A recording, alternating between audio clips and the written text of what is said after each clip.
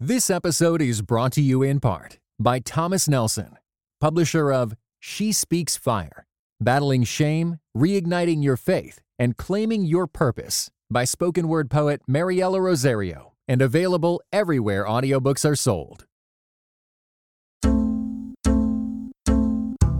And now, Christ and Pop Culture presents Persuasion with Aaron Straza and Hannah Anderson.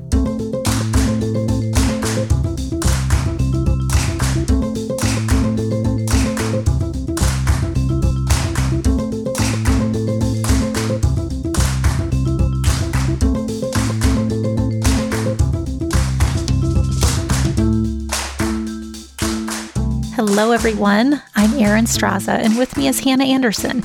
We're your hosts for Persuasion, the place where fine ladies, rational minds, and the best kind of company gather to discuss all sorts of ideas and issues. This episode of Persuasion is sponsored in part by Lifeway's Christian Standard Bible. It's a translation that presents the truth of God's Word with accuracy and clarity. The CSB equips readers for lifelong discipleship. Be sure to check out all the designs at csbible.com.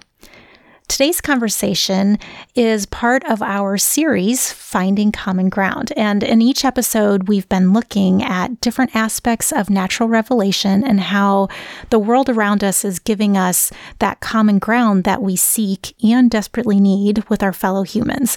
And so our first conversation was about our shared fate and our human limits. And our previous discussion was a lively one. It was with James Beatler and Richard Gibson. They were sharing their expertise on shared language. And Hannah, that was such a fun episode to have two guests with us in the house. We had all kinds of good conversation in that one. I so enjoyed last episode, just listening to the enthusiasm and the joy that they both had for their topic. I mean, I have to be honest, I was sitting here kind of muffling giggles just because they had so much joy. Yes. And it's so rare to find people who are able to work within their field and just their joy is infectious. And so that was a delight to me. I mean, the conversation was great too.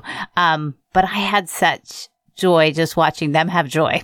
Yes, I agree. And I appreciated all of the layers of conversation that we had about words and meaning and language and how people communicate with each other. I thought all of that was just so interesting and fascinating about how we go about the process of communicating with each other.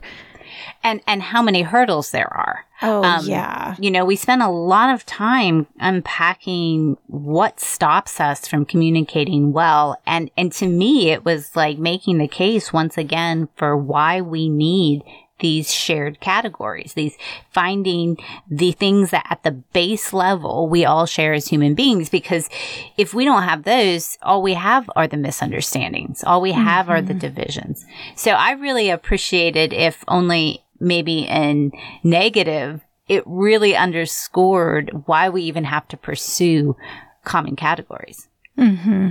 And one of the things that we touched on in that conversation was this idea of what are the things that we can all agree on in terms of there are base elements that we can all say, these things we share in terms of concepts or terms, and coming back to these basic building blocks will help us to at least have the sense of we're not completely separated from our fellow humans. Like we can find things that are common in our everyday human experience and living, that we do have shared categories and there are things we can agree on, and we can start there to have these better conversations. Absolutely.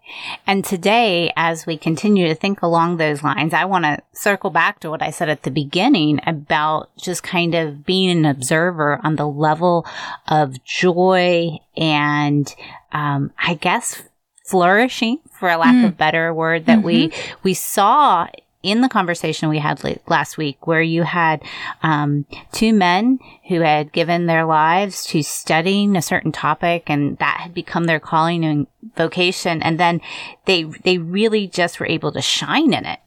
And I think that is something that we all long for.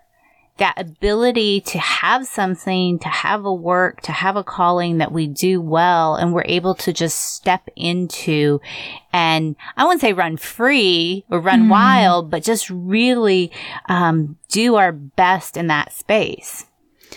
That's the thing. When you see someone who it's like they're operating in their passion zone or their giftedness or whatever you want to call it, it is something that draws you to them because you sense that there's something very alive and energizing in them that's motivating them to do their work. And so that draws you to the person once you know what is the thing that makes them get so excited about their work and their life. What is the thing that they are so passionate about? Those are the things that connect us so well with one another.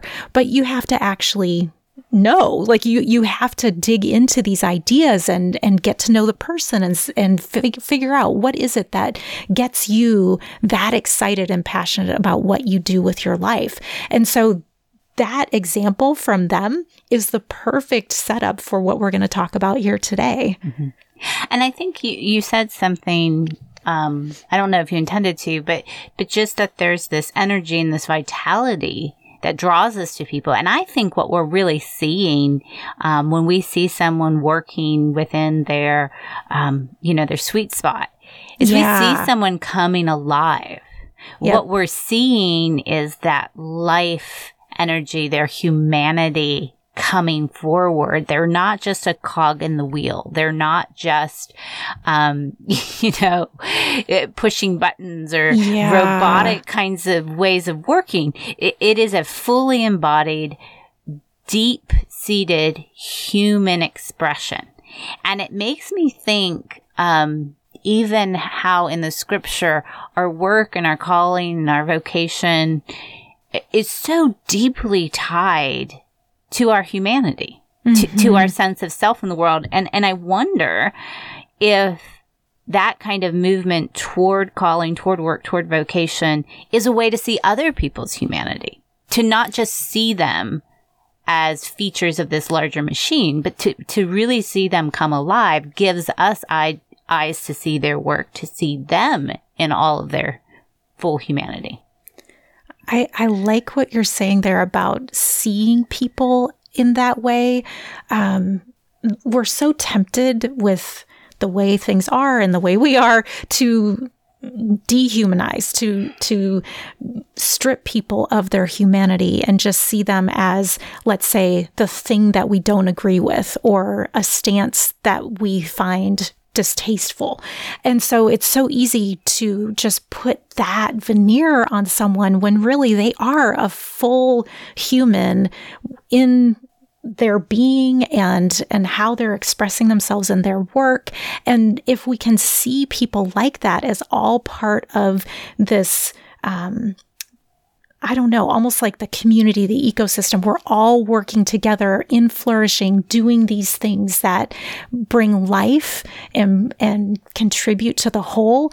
I feel like that's such a healthier perspective to have for people, because then we can relate better to them day to day and have that shared connection. Again, it'll help us to communicate better with others. Yes. And I think, we also have to acknowledge that this is a rare thing when we meet someone living this way, or when we recognize it, or when we recognize it in ourselves. It feels like something unusual. And it catches our attention. And I think we have to acknowledge the ways in which, particularly Western culture, American culture in particular, has not related to work that way, has not related to vocation and calling as a fulfillment of the human being, but has created structures and a larger culture that has reduced the human being's work to this commodity, right? So the workforce is just one more natural resource that we use within the marketplace. And I'm not saying that we can't think of it in terms like that, but we have a history of dehumanizing work, separating it from the individual who is doing the work. And something as basic as our history of slavery tells us that we had human beings, gifted and skilled, having their work taken from them and separated from them. And I think, of course, you're not going to see them as human. Like the question comes, can you steal people's work, whether it's slavery or, underpaying people for their work or whatever kind of vocational failures that we're talking about? Is it because we first didn't see people as human and we thought we could take their work? Or is it because we stole their work and then that taught us not to see them as fully human? Right. And I think it's that kind of cyclical sense that it's self-reinforcing, that there is something fundamental in our ability to work well, to desire to work well, that goes back to that core humanity that we talked about in our episode about soil, from dust to dust. And I think that's fascinating when I think about the metaphors that the scripture uses even to discuss our work. The first human beings made from the soil are then turned around and set in a garden. To work that soil. Yeah. To work the soil from which they were taken. So there is this inextricable link between our vocation and our fulfillment as human beings and as image bearers. Well, what's interesting there, it's like that link is there. It was embedded and part of God's design. And yet, so often, I feel like those two things are detached in our everyday life because we may want flourishing, but then we're also kind of set up with these definitions of what does it mean to be successful. I mean, the U.S., we've got this whole idea of the life, liberty, pursuit of happiness, and then we've got our history that has really muddied that whole thing. And so in some ways, I feel like we're on this track of we're working and working and working to try to achieve something, some level of success that in a affluence that we've defined here in the United States. But it's almost like we're going to achieve something and then we'll have meaning. Whereas really they're supposed to go together. Like our work is giving us meaning, and those two things together create flourishing. It's not the work is flourishing or the meaning is flourishing. It's that they're together creating flourishing, but somehow we've detached them. And I feel like that can set us up on kind of like the rat race, the hamster wheel, where we're just running, and we're waiting to have the flourishing after that instead of as part of the process. Absolutely. And I think it's easy enough for us to step back and look at the ways in which our culture is broken or our own experience of work and vocation is broken, because it really does affect us. It's painful. We see in Genesis 3 the curse of the ground and the curse of the man and woman's work. And I think we don't have to convince each other that what we're doing is probably not the best way to go about it. Right. But I don't know that we always have the right template to begin with. Like, I don't think we always get back to first principles. And instead of just looking at society saying, well, this is wrong, we shouldn't do it this way, and this is where it's broken, while that is helpful, it doesn't actually build or push us toward the right or good way of flourishing. Sure. Right? So it can tell us, stop doing this, but it can't tell us what should we be doing. And that's where, for me personally, I like to try to dig into that initial metaphor of, okay, so Adam was taken from the ground. He was placed into the garden to tend and keep the garden. It's this imagery. It's a natural world imagery of cultivation. And what does that mean? It doesn't mean that we're all gardeners. Doesn't mean that we're all farmers. Right. Which is good, because I'm not good at that. Yeah. So what are the embedded concepts? Yes. What are the things that happen in cultivation that can transfer to whatever vocation you're called to? And in a little bit, we're going to have a chance to talk with a friend of mine, Sarah Pabody, who's actually... She does work in cultivation. She's a flower farmer. But I think there's something to tease out here. if we believe that the world around us is created in a way that holds common truth, common reality, what does the idea of cultivation mean for that type of work, that type of vocation, that type of calling that we all long for? Mm-hmm. I like this connectedness that we can get from knowing that we are called to cultivate, and what that looks like is going to be different for each one of us based on all kinds of things, all the factors that make us unique individuals. But right in that space, that's where we can say, oh, we are all doing what we can to find flourishing, to find meaning, to work at something and create something that's lasting and contributes to society.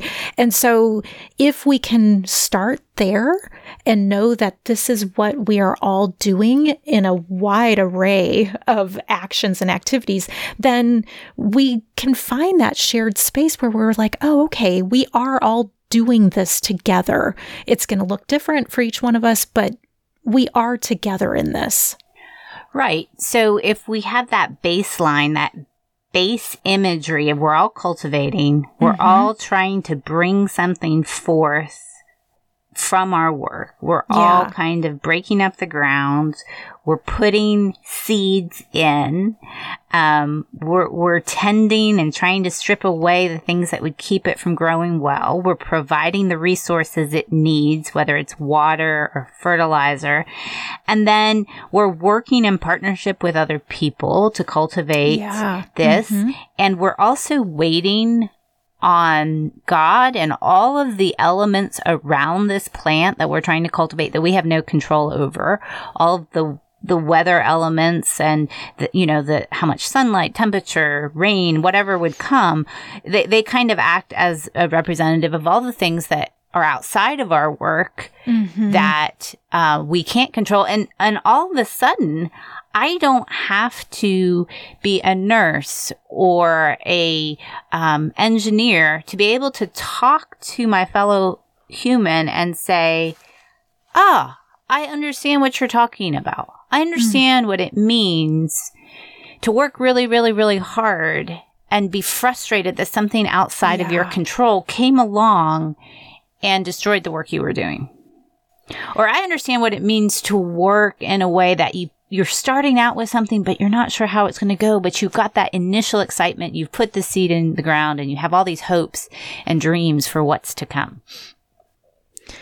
That process, the patterns of tending and keeping and cultivating and planting and then waiting, that process of tending the work, I think if we can grab onto that and like you said, use that almost like a template and a connector with people, it's good not only just to build relationship, but I think it's helpful then to connect people that would seemingly on the surface have nothing in common, or for ways that we don't know about somebody else's passions or interests or vocation.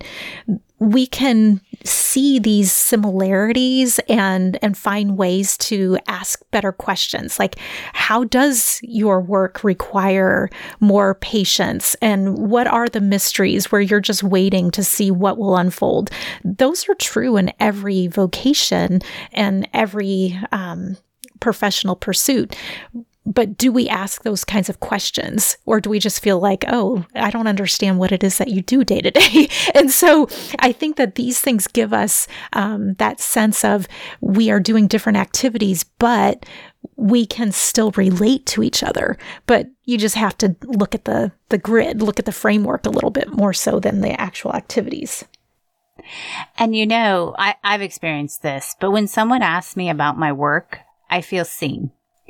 I feel cared for. Yes. I feel like it's not just how are you doing or how are your relationships. It's what are you investing your life in to create and cultivate.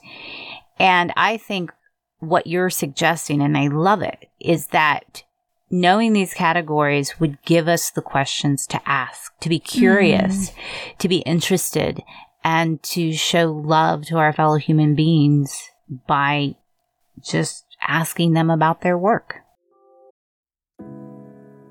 This episode is brought to you in part by Beyond Ordinary Women Ministries, which prepares Christian women for leadership. At BOW, we believe that every woman is a leader because she influences someone. So, whom do you influence? Do you mentor a woman? Serve in the workplace? Or do you lead a small group, teach the Bible, or even lead an entire ministry? No matter who or how many you influence, our free online resources will help equip you. Our videos, podcast episodes, and articles from experienced women leaders will encourage you and perfect your leadership skills. They offer wisdom for dealing with ministry pitfalls, current biblical issues, health for your own soul, and insights for shepherding others well. In addition, BOW offers Bible studies designed to connect women of multiple generations. They provide a challenge to both women new to the Bible and those wanting to dig deeper. Be our guest and browse all of our free resources and low-cost Bible studies at beyondordinarywomen.org.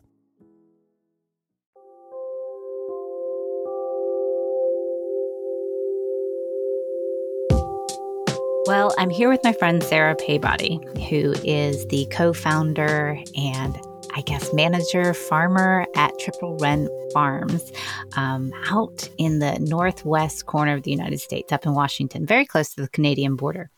And Sarah, I'm so glad you could come and chat with me for a few minutes today. Could you tell listeners what you do up there? What does your life look like? Well, sure. Hello, Hannah. I am happy to tell you that. So I do live on a little piece of land up here in Northwest Washington with my husband and my children, and we have a farm that we've named Triple Wren Farms. So we started it in early 2012. I started it really as an experiment by myself, but within a year and a half, Steve, my husband, came home from his job and we started farming cut flowers together. And we did that for about 5 years, and then we started adding nursery products like roots of flowers or potted flowers or seeds. We added nursery products into our farm, and now that's our primary business. So for the last 4 or 5 years, we've been doing nursery products and still about 20% of cut flowers. But we work by putting our hands in the dirt. We go outside and work hard every day. We say we share beauty because the bottom line is that we want to help gardeners all over the United States enjoy beautiful blooms like we have here at the farm. So that's what I really want to hear about. How did you settle on flowers? Was there something in that just called you, or how did this happen for you? It's funny. I would say that 10 years ago, I considered myself a fairly balanced consumer, but I had never once thought about who grew flowers that we used, or I would go to the grocery store and see displays of flowers, and I never once considered where they came from. Never crossed my mind. And then one day when my children were very young, I was taking them to the public library for a reading time with the librarian, and the library had this beautiful display of small business, particularly agricultural business books. And right at the top was this book called The Flower Farmer. And I was just struck by, I guess there are farmers who grow flowers. And I checked out the book. And when I had a few quiet minutes, I started reading, and I just fell in love with the idea of growing flowers as a business. And I began to learn that, of course, as most business people know, I think that the floriculture world is billions of dollars of business every year. And turns out we here in the Pacific Northwest, we're transplants from the deep South, but we'd moved out here for a job for my husband, Steve. And we're just in the heart of a revitalization of American flower farming. They call it the slow flowers movement right here. So we didn't realize it, but we were surrounded by people who were passionate about growing flowers. And really, we just sort of fell into it.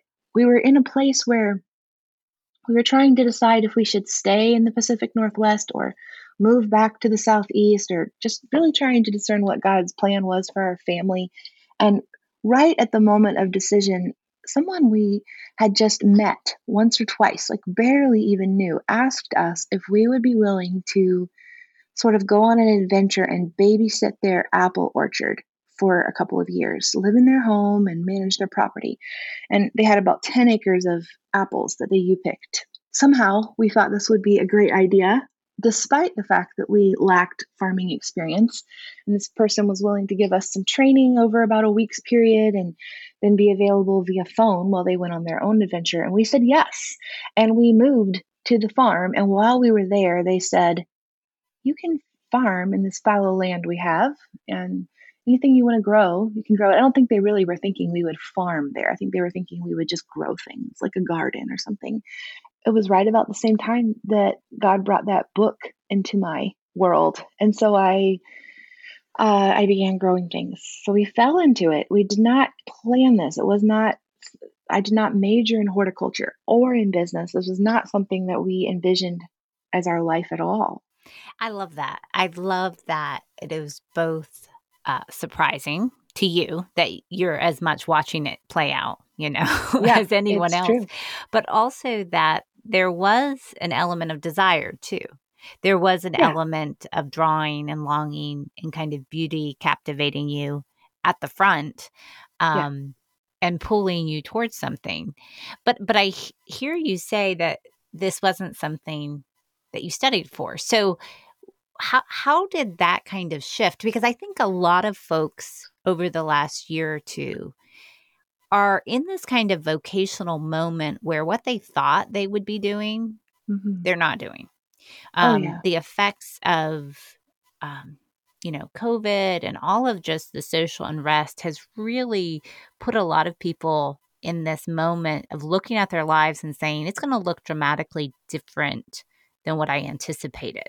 So how did you go through that process? Like, what kinds of things did you need to get you through that kind of shift?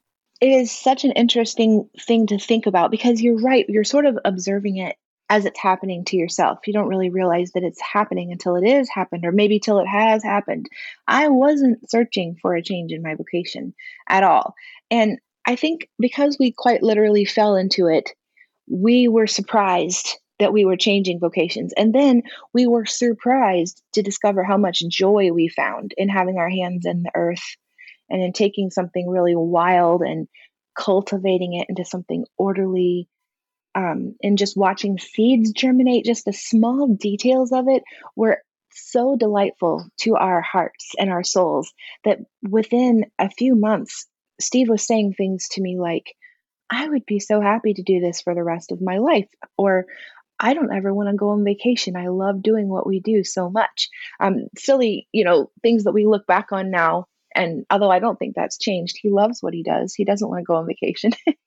But there's just so much imagery that we've taken from our years of just growing up, thankfully having God's word massaged into our hearts, that once we started farming and living in a way that meant we were practically experiencing those metaphors from God's word, it was so exciting.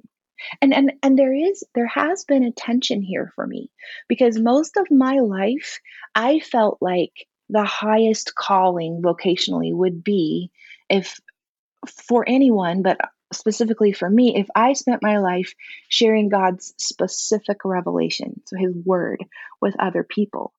I had this view partly, I think, because of teaching I received during my upbringing, but also my own narrow observations of life. Like I was like, this is the ultimate goal of my work. And I think too, I'm more of a type A, Enneagram 3 achiever. I wanted to spend my life doing what I perceived as the best or the highest calling. But when I married Steve, he and I both thought we would spend our lives doing full-time, overtly teaching ministry. But the truth is that is not what God is calling us to do right now. So it turns out he has us teaching with our hands more than with our words right now. Well, Hannah, I really enjoyed hearing about Sarah's work and her perspective on it too. It sounds like something that we could learn from, not only because she is tending the ground, but there are those same patterns and processes of vocation that we've talked about here already that she provided such good insight on. Yes, and I love how, it was so unexpected for her. It was such a different route than she anticipated taking. And I know maybe listeners are hearing this conversation and it sounds completely idealistic, and it's kind of giving this false hope in a world that you don't get to do what you want. And I think, absolutely, we all have these limits in a broken world, but I hope it gives folks maybe a little space to dream, a little space to think about what God might be leading them into, that might look different than they would have expected or anticipated. Definitely. Well, I'll make sure to get all of Sarah's social media info into the show notes so everyone can go find her and see what she's up to. But that'll do it for this episode of Persuasion. Be sure to come back next week for the next installment of Finding Common Ground series. And as always, we would love to hear what you're thinking after you listen to us talk. You can always find us on Twitter at PersuasionCAPC. You can find us in the Christ and Pop Culture Members Forum talking about all kinds of things there. And again, if you're not a member, you can become a member for just $5 a month. And that money all goes to support the work of Christ and Pop Culture, to support the writers, the other podcasts, and the online magazine. And we want to say thanks again to Lifeway's Christian Standard Bible for supporting this particular conversation. Persuasion is produced by Jonathan Clausen and is part of the Christ and Pop Culture Podcast Network. Find all those shows at christandpopculture.com or search for them at iTunes. And thanks to all of you for listening to Persuasion, and we will catch you next time. You have been listening to Persuasion with Aaron Straza and Hannah Anderson, an official production of the Christ and Pop Culture Podcast Network. Please rate and review the show in iTunes and check out our other shows at christandpopculture.com/network. Theme music by Maiden Name.